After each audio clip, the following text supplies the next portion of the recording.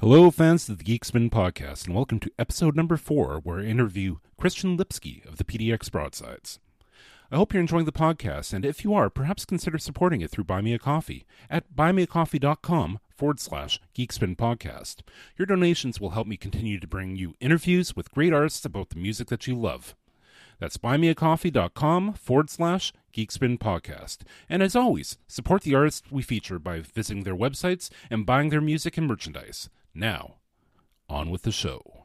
You have my sword, her bow, and their phaser. You have our dragon, her wand, his lightsaber.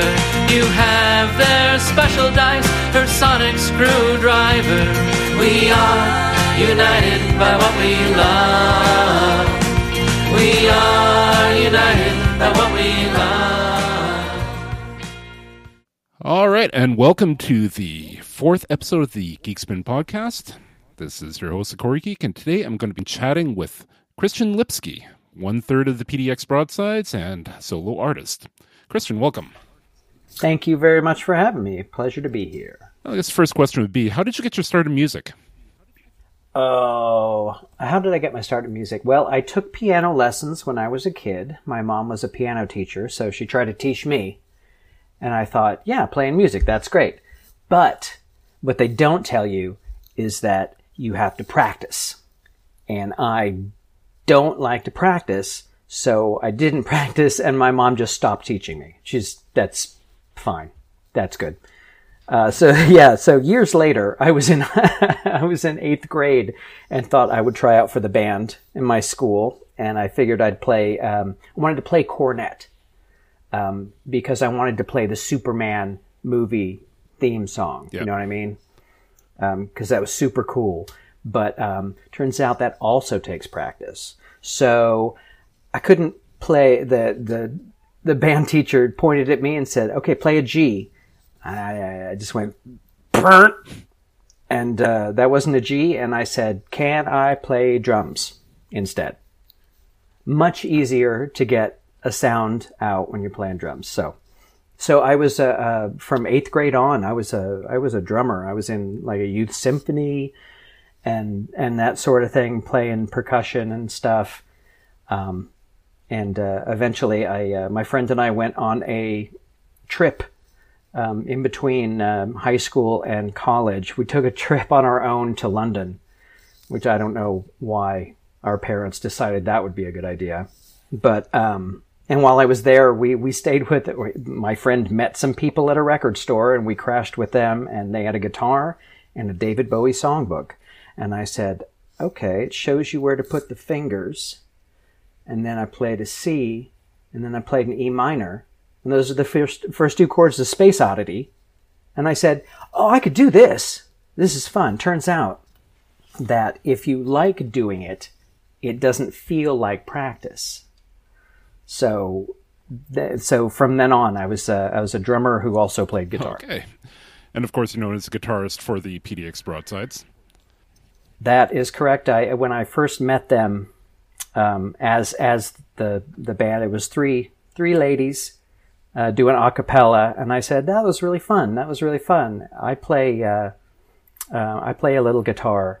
And they said, you're in the band now, so that's cool. And I'm like, no, I'm a drummer. I know, I'm just, this is just like a hobby or whatever. No, they wouldn't listen to me, and so here I am. 5 albums later. Yeah. So you just released an album. Well, I guess you didn't just release it. What, Indoor Kid? Indoor Kid, yep. That's actually from June of last year. Yeah. I didn't think this whole pandemic thing, this quarantine thing was going to last that long. So I said, March, April, May, June. So it took me like 3 months. I was like, I better get this out because otherwise it's, the gimmick was I wrote these songs when I was out of work for like 4 or 5 months. I would go to Starbucks every morning and just sit down, have coffee, and write a song, good or bad. And then I could leave when I was done. So I thought, oh, that's such a cool gimmick. And now I can record the album of the songs that I wrote when I was at home while I'm at home. And that turns out that did not stop the quarantine that kept on going. So, but it's out there now. What's your songwriting process like? Now, I was going to say it depends because, you know, a lot of songwriters, they will start with the music or they start with the words, and I kind of bounce back and forth between the two, but for the most part, the words are the hard part.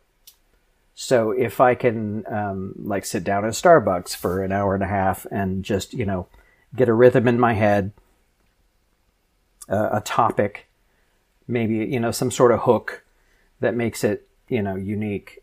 And then I'll write the words, and then I can come back later at any point and put music to it. And that, for me, is like the fun part. It's the words are the hard part. So when you're writing, do you usually work with guitar or keyboard, drums? How do you usually create the melodies, I guess? That's a good question. I think for the most part, when I start writing lyrics, I have an idea for a melody, because that goes along in my head with the rhythm. You know, I'm bounced through the lyrics, and I have an idea for, you know, the rhythm of the words, and then I just kind of also at the same time kind of think about what kind of melody would fit with that, and then I find chords that fit with that melody. That's what I do most of the time, but a lot of the times I find that I don't get as adventurous with the music if I start with a melody, because I tend to just stay too safe. So I like to challenge myself to come up with some interesting chord changes and stuff, and then try to see what melody fits with that. So I always change. There's always something.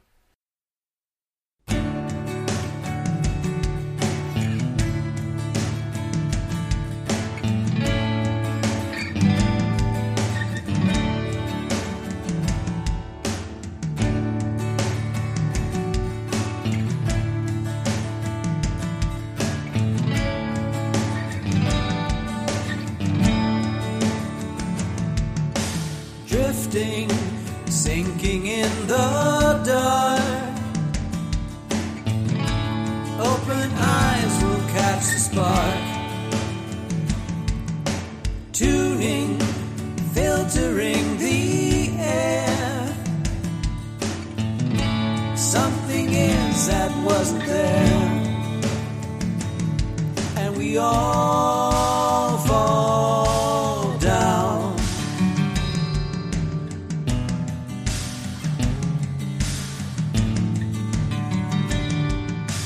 Whispering, scratching at the ear, messages that reappear, seeking, searching for a way, passages in DNA, and we all fall. Make us room. All is well. Make us room and spin the spell. Make us room. We're coming home. Make us room. We've been alone.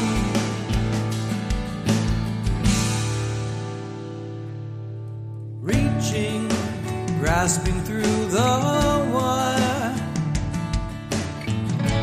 Tinderbox before the fire, teasing, leaving questions blind, pretty words for tight minds, and we all fall. Make us room, all is well. Make us room and spin the spell. Make us room, we're coming home. Make us room, we've been alone.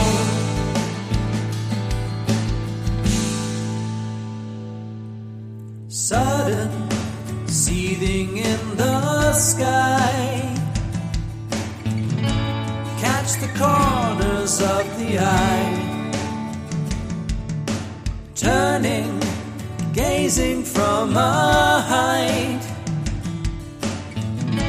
crouch and shiver in their sight, and we all fall. Make us room, all is well. Make us room and spin the spell. Make us room, we're coming home. Make us room, we've been alone.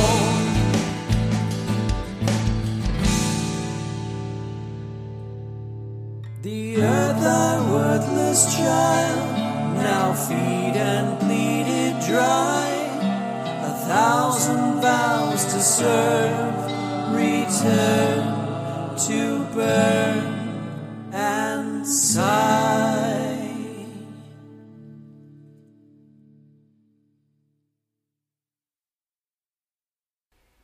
Now, you mentioned that you record at home. Has this been true for all of your solo albums, or have you done some studio work? For my solo albums, that's all been at home. It just whatever equipment I have at that time, that's what I use. I was thinking about it though, about at some point, putting up the money to go into a studio and have things like professionally done, and then I could play the drums myself instead of, MIDI drums, which don't sound bad, but it's not the same as getting in there and doing it yourself. Just kind of hammering away. Yeah. Yeah. Actually, you know what? My album, Mr. Big Deal, that I did for National Solo Album Month, I was actually living in a house, my wife and I were living in a house where we had an extra room that I was able to set up drums in. So I was able to actually record with live drums, and that was great. That's a lot of fun. Yeah. Do you ever collaborate with anybody? I mean, on your solo work? On my solo album, strictly solo albums, no. I tend to do that whole auteur thing where it's just me. I know what I want. It's a lot faster if I just do it myself, even if I'm not very good at that particular instrument, like keyboards. All that stuff I do myself, but I definitely do some collaboration. I'm a member of a Facebook group called Theme Music. And the deal with that is every week there's a theme, like, colors or, whatever. And the challenge or the fun or whatever is to record cover songs that fit that theme.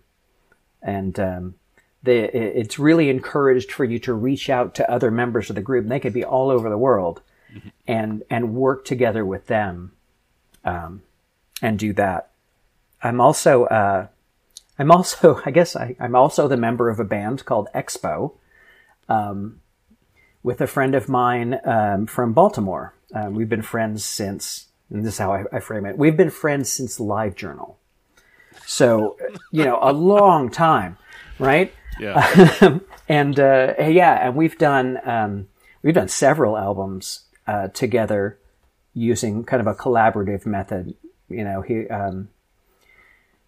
It's like that, that game, Exquisite Corpse, where you fold up a piece of paper and you start drawing a figure, and then you fold it over and give it to the next person. The next person takes the ends of your lines and does the middle part with the arms or whatever, and then you fold it, and then you open it up and you see what you get. Right. That's kind of what Expo's like, where my friend John Lane will come up with, a title and like a musical sort of, he's great at keyboards, so he'll do like a musical bed, and he'll say, here is a song called, whatever it happens to be. And then I'll go, okay. He's like, I've got the music and the chorus. Write lyrics for it, write verses, and then add guitar and whatever else. And we've done 4 or 5 albums like that. And it's always really interesting because it's never what you think it's going to be. We can't sit in a room and like bounce back and forth. Like, how about this? Oh, how about this? Here's a finished part of something. Right. Finish it off, you know? Almost jazz-like. It's like, I trust you with this half of my creation. Let's see what we can do together just based on that. So how many bands have you been in over the years? See, I never think about it as a lot, but yeah. I auditioned for a band when I was in college for a band called Cinderblocks, with an X probably.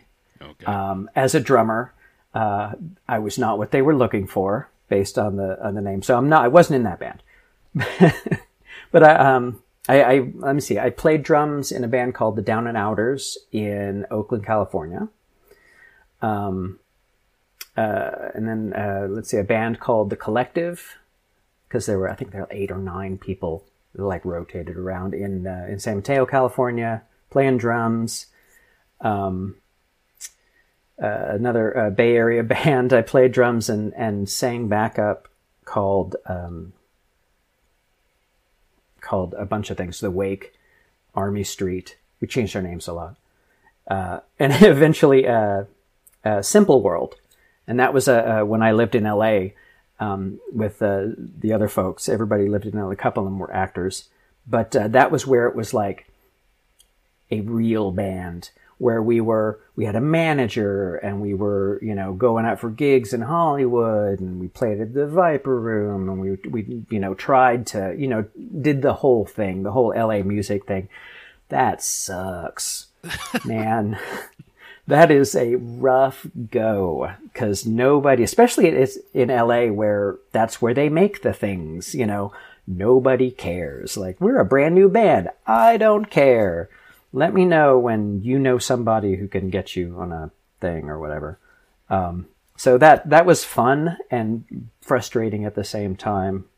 And then after that, this is what it was: Expo and my solo stuff and the PDX broadsides. So I have like a pretty wide, like musical background, because it's all different kinds of. It was like all different kinds of music, honestly. Yeah, I believe you shared a couple of pictures of yourself back in, I guess, your alternative days. Long, flowing hair. Oh, yeah. God. Those were the days. Yeah, that was that was you're right. Yeah, that was the Collective.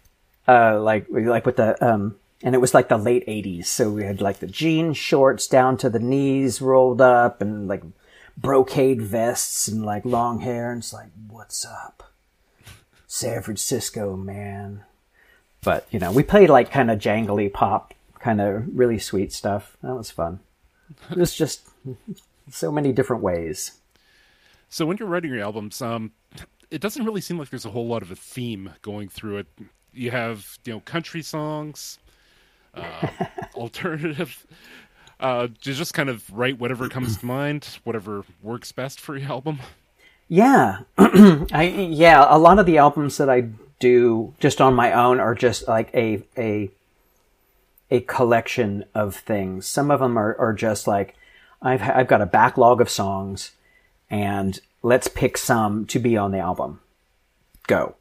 I don't usually write, country stuff. There was a while there, I made sure I had a country song on every album. Yeah. Cause I grew up all over, but like in the South and, that kind of stuff. So country music was always a big part of my life. But, I don't, I just tend to just put stuff on there, which I hear is just a bad thing. You need to have a sound. You must be identifiable and you have your niche, and we can label you, and that's fine. But I'm like, that's fine. I'm just going to do what I want to do. Yeah, I'm just going to do what I want to. That's what I want to hear when I listen to an album. I'm like, what's the next song going to be like? I'm like, oh, that's a really cool, something different, something new. Except for my album Love Song for the Hopeless, which is a concept album. So that one was definitely, I came up with a concept, not just a clever name. And then I identified parts of the story and said, okay, what's a song that would fit here? What's a song that would fit there? But even still, like, that still has a country song on it. So, you can take the boy out of the country, I guess. But can't take the country out of the boy. No, sir.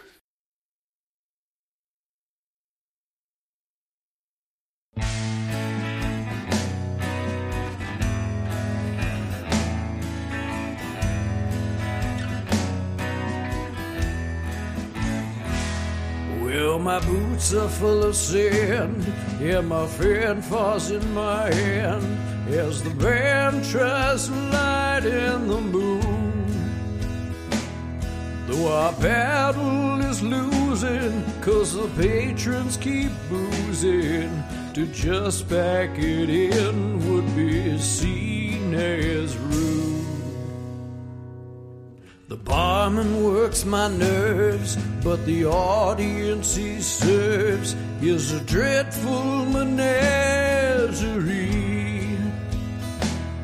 Though the band is wailing, I can feel their will failing, but I can't let them down, they look up to me.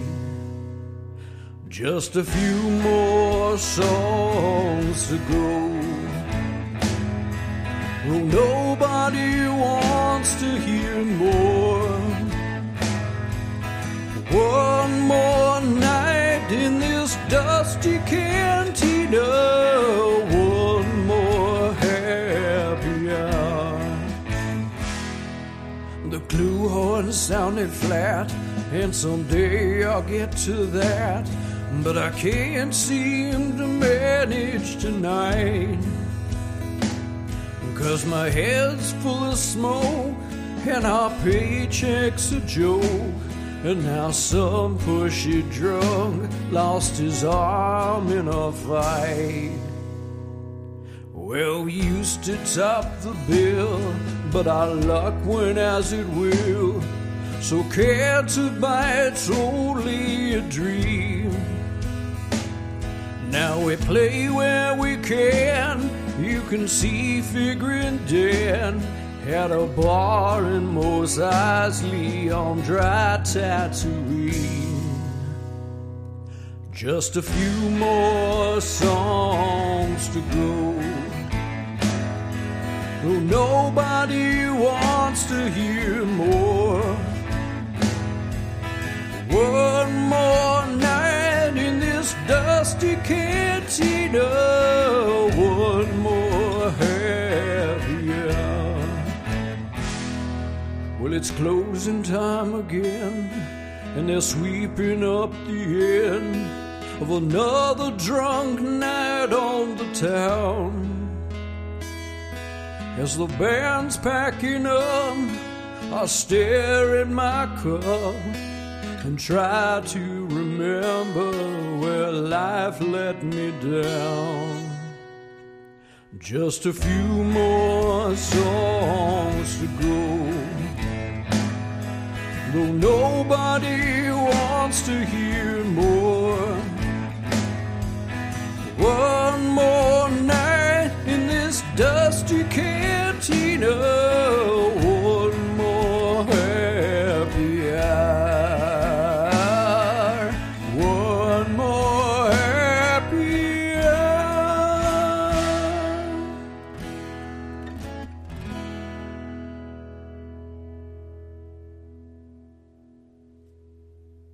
So what have you been working on since the pandemic's started?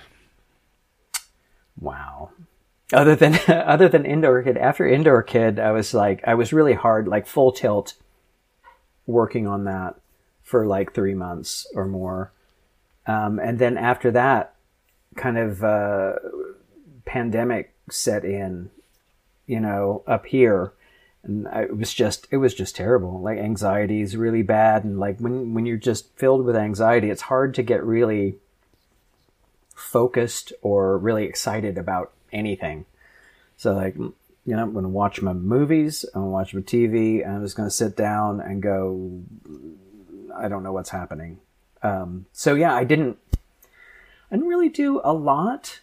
Actually, in the last few months, I've like, let's say 3 or 4 months, I started to kind of break out of that cycle And one way that helped me was, I have a bunch of songs on my phone, and I'm listening to music all the time, and a song will come up, and I will go, wow, that was a really interesting chord change, or wow, that's fascinating. How do they do that? And so I'll put that in a playlist called Figure It Out. And then I'll, so cover songs are not, they don't have to come from inside you, so they don't take a lot of effort. So that's what I would do, is I go and find songs that I really love, but I don't know how they do it, figure out how they do it. And that kind of keeps me interested and keeps me kind of motivated with music. It's been a lot of fun. And now, of course, the band's fully vaccinated and incubated, and we've had 2 rehearsals in person already, and coming back and starting that, playing all at the same time again has really kickstarted the drive. Yeah, we're all looking forward to seeing you. I guess it's not next weekend, but the weekend following. Yep, for KeyCon. Yep. So I noticed that you've also been a comic book reporter or journalist. Mm-hmm. I'd actually love to hear more about that. That was interesting. That was I got laid off from my job, and I thought I need to find something to do while I'm looking for a job. And I love comics, and I found this website called Examiner.com, where they look for local they look for local people in cities all around the country to basically be contracted journalists or writers or bloggers or whatever it happens to be. So I said, yeah, why not? Let's write about comics. And so I pitched that to them, and they said, okay, give me a sample. And and then it's all kind of a self-starter sort of thing. It's like you can sink or swim just on your own. So that got me out to events and comic things and getting to know people in the community here in Portland. And it was amazing. It was a lot of work. I was doing an article every other day. Wow. Not reviews, because it needed to be local. Not just look at that thing across the country. So yeah, I was out at comic book signings and events, and we have conventions here in town. And I really got to know all the people, the artists and community here in Portland. They're fantastic. Just a great bunch of people. But I did that for 3 years. Yeah, I've heard that Portland has a fairly large comics community of creators and artists. Yeah, once Marvel and DC, at least one of them, left Manhattan and went to LA to be where the movies are.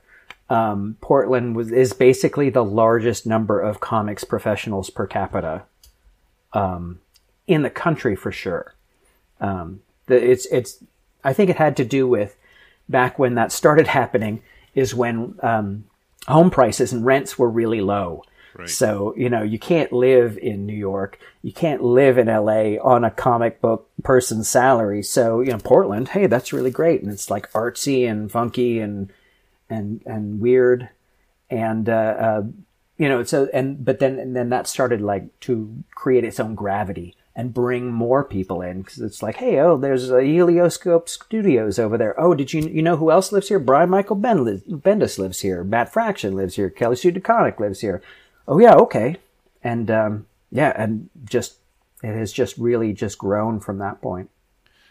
Who's some of the big names that you've talked to in the comic book industry? Brian Michael Bendis lives here. Those folks. Matt Fraction. Matt Fraction is a fantastic writer. He is always cool and fun to hang out with and talk to. Kelly Sue DeConnick, his wife, is also really great.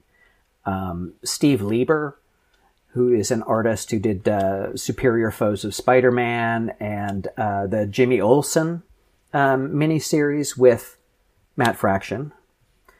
Greg Rucka also lives here, who does what you wrote, Stumptown, which was a TV show, The Old Guard, which was a movie on Netflix. Greg Rucka is super, super cool. Just basically everybody. Everybody is big and everybody's cool.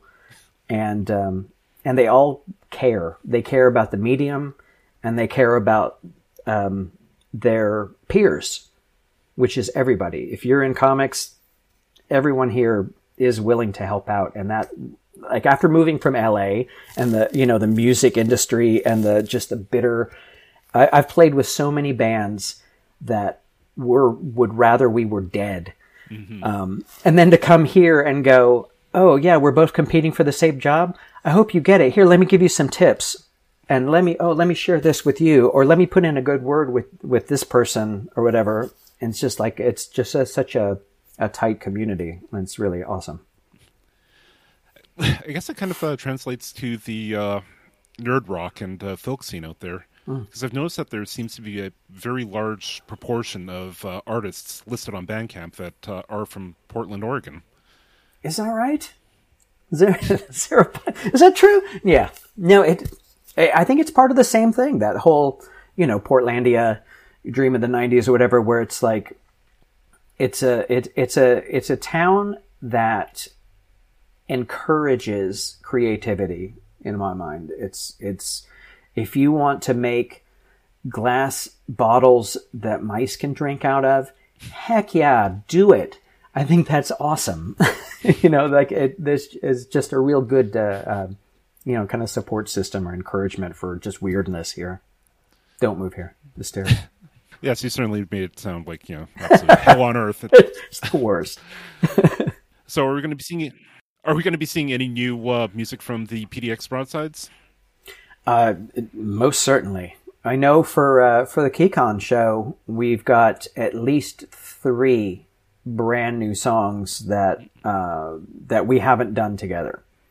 One of them is from my solo stuff that I did on my show, not from an album or anything, but just, and then a couple of other ones that we were working on before the pandemic hit. We were like in the process of like collaborating and working on these songs, and we went back to them over the last couple of rehearsals, and they're really coming together. So we're like, yeah, let's do it. I think we're more willing to do new things now because we're so desperate to share this stuff. It's been so long. How has it been getting back together with the ladies? Awful. They're terrible people. It's not true. It's we've always had these Zoom shows, and we're always on Slack with each other.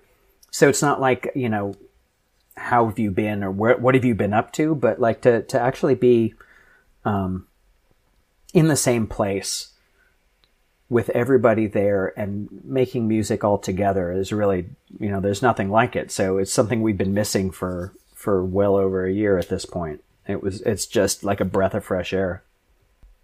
Did you look up bands that hail from this part of the country? You know what? Actually, when I started getting into the idea of doing this podcast, I was kind of starting to look at bands and branched off of the bands that the PDX Broadsides were recommending, and just happened to notice that a lot of them seem to be located around Portland, Oregon. Yeah, these are the folks that we look when we're booking a show in town. We're like, well, who can we play with? Yeah, we're always looking for folks to be on stage with us and to share a show with. So yeah, that we're definitely we definitely recommend a lot of the folks in town. Mega Thruster, the Faithful Sidekicks. Yep. Recently moved here, which has been great. We played with them in Seattle and here, but like know them from far away. Yeah. And it's been it's great. I'm sure there's just a ton of bands that we don't know about yet that are happening and just ready to burst. I'm hoping that over the next year, there's just going to be just this huge explosion of people who have been like cooped up in their houses, in their apartments, and just like, and just refining their craft because there's nothing else to do. And then they just explode, and it's going to be a whole new renaissance of nerdery. Actually, the Faithful Sidekicks were my first podcast interview. Is that right? Yep. They're great. They're so really much fun. They live up to their name. Yeah. Yep. Yeah. They're really, really funny and clever and just really sweet. And man, Eric's just a whiz at writing quickly. He's just, they're both like a lot of fun. It's been really a pleasure to know him and play with him as well. Yeah, I've actually got another interview set up with Eric for next week. We're going to be talking about FOM. There we go. Yep. He explained that, and again, and that, like, he told me about that when we were in Seattle doing a show, and I was like, that sounds a lot like, it sounds a lot like theme music, except for its original songs. It sounds like Song Fight, Nerdcore Rising, MC Frontalot. Wow. Got his start, but just that, and that sounded really cool. I don't know if I would have the guts to do that. Yeah, or the time. Actually, it's the time more than the guts, but like writing, just like, go, you got like 2 days, go. Awesome. Yeah, actually, it's funny because the first 3 interviews that I've done so far have been with the Faithful Sidekicks, Mr. G and the Silly Songs, and the Fifth Sister. Yay! All 3 of them have all talked about FOM. Is that? Oh, I should talk about FOM. I'm not in FOM. That's all I got. But I've been there. I mean, after Eric told me about it, I went and visited the website and checked it out and stuff. And that's like, wow, that's like a petri dish of creativity. Yeah. It's just like, it really, talk about honing your craft. It's like teaches you by repetition just how to crank songs out. And from there, who knows? Well, is there anything on your mind that you'd like to talk about? I don't know. Actually, one thing I've noticed, like in the film community and the nerd music community, or in the nerd community in general, there's a lot of, I always see a lot of similarities in, musical styles or musical tastes and stuff like that. Most nerd music people you will talk to got their start because of, now I'm going to say most, and that is really a generalization, but They Might Be Giants or Weird Al for sure, but stuff like that. And I always felt like I kind of came at it from a different direction because I didn't grow up with a whole lot of They Might Be Giants, for example, or Jonathan Colton. Probably because of the way I got into nerd music, which was being told that I was in a nerd music band. I kind of fell into it as opposed to coming from, David Bowie, Beach Boys, T-Rex, Gary Newman kind of stuff, and then later on hair metal. But coming in like from that direction, I hope that means that I bring a little, some sort of different element. Not that I'm all that, like the super great guy or whatever, but I really, I hope that brings in just some different ingredient into the stew. And like Jessica, she comes from a more classical piano background, a lot more of the kind of singer-songwriter stuff. So she brings that in. And Holly is big on, she's a theater kid. So she comes from the musical theater side. And that's what I think that it's really interesting if you were to look at a bunch of different nerd bands and find out, like, okay, now what's your musical path? Like what kind of music did you grow up on, or formative years and stuff? versus your other person in the band, and then see kind of what sort of quarks make up this particular atom. You know what I mean? Like, that stuff is like always really fascinating to me. Yeah. Who were some of your top bands growing up? Well, it's interesting that I came in, it feels like I came in late to music. Like, my younger brother is 2 years younger than me, was definitely like, had bands that he liked, and I was just listening to, the radio. But eventually it kicked in, and it kicked in with a vengeance. But since I did have a younger brother, I did have a sibling, the no copying rule went into effect. So that means that I couldn't like any band that he liked, and vice versa. So I would like mention a band, and he will say, so I was like, "Hey, Devo," and he's like, "I don't really like them." I'm like, "Awesome, good, I'll take them, cool." So growing up, I'm going to say like Devo, Rolling Stones, and Benny Goodman. I found a Benny Goodman record at the library and blew my mind. And then moved on to David Bowie, who's been my rock. And Enough's Enough. I don't know if your listeners know this band, Enough's Enough, but they got lumped in with the hair metal stuff, but they are absolutely like the power pop Beatles of hard rock. Gorgeous melodies and crazy, interesting chords. They show up a lot on my Figure It Out playlist. But T-Rex, a lot of 70s stuff. Paul Gilbert, who is a guitarist and pop writer, who was also in a band called Racer X. He was she's a shredder on guitar. Loretta Lynn, I grew up with. It's just, God, I'm like, let me go. I'm gonna look at my Spotify playlist and see what I got. Oh, Beach Boys. I didn't mention the Beach Boys, but like, yeah, ridiculous. Yeah, I have a feeling that I gravitate towards melody. Mm-hmm.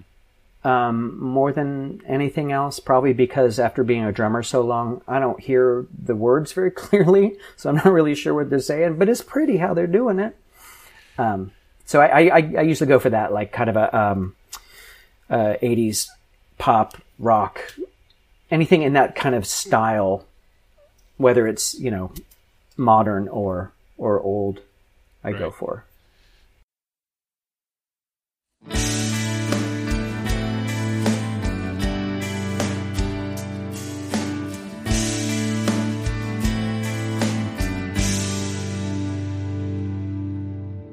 Do you like the kingdom I have made here for you as you make your way?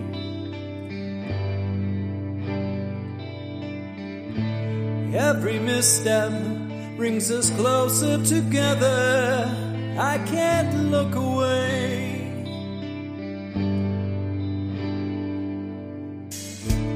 Under the law that I lay down for you, I would be your slave.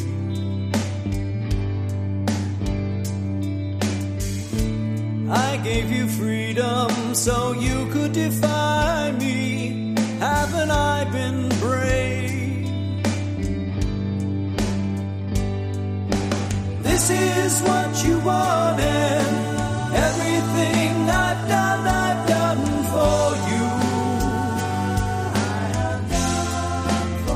Said your right words when I heard. I knew that I could be the scary thing. I knew that I would be your Goblin King.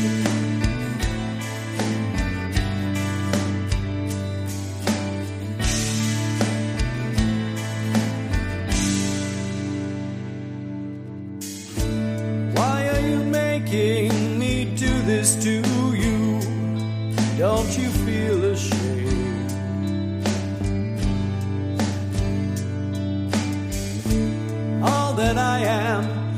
the way that you made me. I won't take the blame.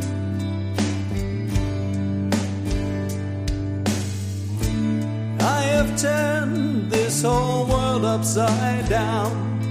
I've worn myself thin.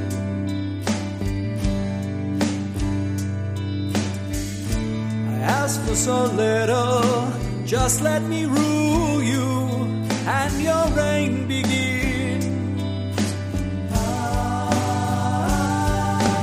Look at what you've done, and here I am. Terrifying, tyrant, tantalizing. Everything you've dreamed of in your fondest nightmares stands before you now. This is what you wanted. Everything I've done for you. Said your right words when I heard. I knew that I could be the scary thing. I knew that I would be your Goblin King.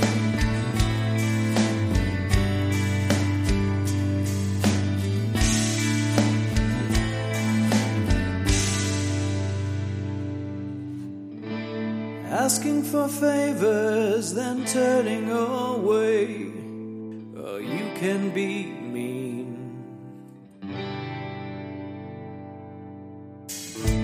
Why would you be so unsympathetic? You would be my queen. This is what you wanted. Everything I've done for you.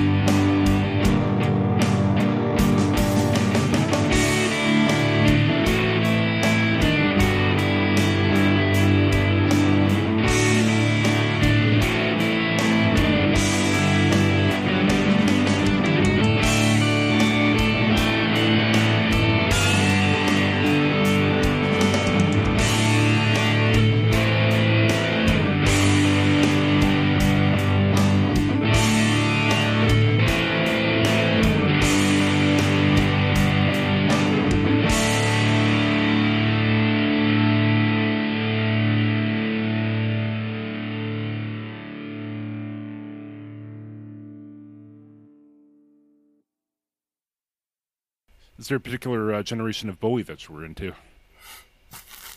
Every single generation of Bowie. They're all. That's the best part about being a Bowie fan, is that you don't have to leave the artist to go for different genres. Well, there you go. Different genres. He never made a country album, but he did, you know. Can you imagine what it would have been like? It would have been awful. It would have been terrible. It would have been terrible. He was in this movie called Il Mio West. It was a Western, and he played a really bad guy. And he tried to do an accent, like a Southern Western accent, and it was really bad. So, I don't know. I would have bought it, though. I would have bought it. That's fine.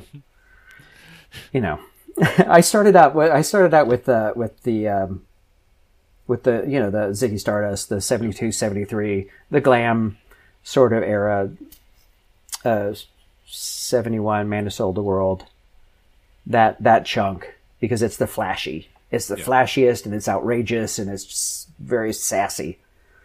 So that's always going to be probably my favorite, but it depends, honestly. It depends on the mood. I would make mixes for different years. Like, oh, it's time to make a Bowie mix. Like, what am I into right now? Boom, boom, boom, boom. And they're never the same. So, right. Yeah. Do you have any dream artists that you'd love to share the stage with? I was going to say, Chamber Band. They're a band from Brooklyn. They did an album called Deities, which is all D&D sort of themed. And then they did one called, I can't remember what it's called, but it's all Hunger Games themed. Okay. But it's not, none of their songs are on the nose. Like, one day I went down and I played in the Hunger Games. Oh, let me write that down. That's pretty good. There's songs that they're very like alternative styling, but just with this nerdy bent. But we did actually play a show with them. They came into town. They were looking for a band to play with, and I don't know how they found us, but then we shared a stage with them. They're freaking great. That's it. That's all I got. Jonathan Colton, maybe Paul and Storm. You know what I'm saying? Mm-hmm. Double Clicks we played with. But like Jonathan Colton, Paul and Storm, maybe, on Joko Cruise. That would be a good place to have them all together, and then we could all play on the same stage together. You guys. That's how, we talked about this, and in the van, we're like, that's how we'll know that we made it. If we get invited to be on Joko Cruise. That would be cool. Because it's just all cool people. Yeah. So during con season, which cons can you be found at? Rose City Comic Con, hometown. Rose City is great. Rose City is a great con. And then, of course, on the other side, 6 months apart, it would be Emerald City Comic Con in Seattle, Washington. Mm-hmm. End of list. There are a bunch of there are always conventions going on and stuff, but those are the two that I enjoy the most because they feel, even though they've both gotten really big, they're the ones that feel most like Comic Cons that are about comics. I've been to San Diego Comic Con a bunch of times, and it's I think everybody should go at least once, and maybe just once, but it's so overwhelming, and it's very much, it's an IP con. It's an intellectual property con. It's like movies and games, and it's crazy. But you know what else is like that is Dragon Con. Not like San Diego, but like Emerald City and stuff. Dragon Con is volunteer run, and yet is like 4 or 5 days long, takes over 4 or 5 hotels in downtown Atlanta, and is volunteer run. It is by the fans and for the fans, and that is like the best. I had no idea it was that long. It gets longer every couple years. They're like, oh, we'll just come a day early, and then that just becomes part of the whole thing. We have some of that. We got started at smaller conventions like that here, Oricon, fantasy sci-fi conventions, Oricon, Norwest Con, up in Seattle. These are like the smaller versions of Worldcon, which is where they do the Hugos and everything. But again, it's fan run, volunteer run, and I'm glad that we got started there, because then once we got to Dragon Con, like the show, it was the same kind of feel. Even though it's huge, it is the same kind of feel, though. It's nice. Right. There's one thing I forgot to ask you about earlier when we were talking about comic books, is you'd also sat on the board with the Eisner Awards. I did 2014, maybe? Yeah, that was, as a result of me... getting to know people, and for an introvert, deciding to take a job, interviewing people and talking to people and being out of the house, it really helped. It was really good. But as a result of doing a lot of writing and getting to know people and talking to people and reading lots of comics and stuff, I got invited to participate and be one of the judges for the Eisner Awards for 2014, and it was a great experience. It was overwhelming, though. Honestly, like, think of all the submissions for an Eisner Award in all the different categories. You got to read all those. You have to read all of those comics and be familiar with them enough to say, okay, this versus this, or that kind of stuff. And that was mind blowing. And then we got together in San Diego for a weekend. I think it was 3 days. All the judges with all the books, everything, like in this big like conference room with everything laid out, and say, okay, if you haven't finished some of these things, go read these, and then we're going to talk. And there's a lot of talking and arguing. There's arguing, but debating, let's say. But I really feel like I hope at least that we did justice to the folks who were nominated. But that was amazing. It was great. Imagine it's quite the experience. I'd imagine. What's next? What are you guys going to be doing for the next year? I guess. Okay. I was like, I don't know. That's it. For the next year. I don't know. It really depends. And we're not out of the woods yet. Mm-hmm. We're, so we're not making hard plans about travel and shows yet. I mean, once we, here in Portland, Oregon's going to get opened up once everybody's 70% of the people are vaccinated. Yeah. And then we'll, hopefully, we'll start doing some shows and kind of getting our chops back and stuff. But also being trapped inside for over a year means we're all ready to travel, ready to go. It's just a matter of, the places that we're going to being safe. Yeah. And everything. And I'm sure my wife would love to have me out of the house for, I work from home. I worked from home before the pandemic. So like, I'm always here. She's like, go tour, go do something, please. So I'm hoping, I mean, we've got some ideas. We've got some nefarious plans on the boil. But we really will have to see how the country goes, how the world goes, to know exactly when we can, put stuff into effect. Well, I think we'll wrap it up here. So, just like to say, Kristen Lipsky, thank you very much for coming on out. It's been a pleasure. Thank you for joining me on another episode of the Geekspin Podcast. And a special thanks to Christian Lipsky for joining me today. If you enjoyed hearing Christian's work, you can find more of it at astoriahotel.bandcamp.com. That's all for this week. This is Corey Geek, signing off.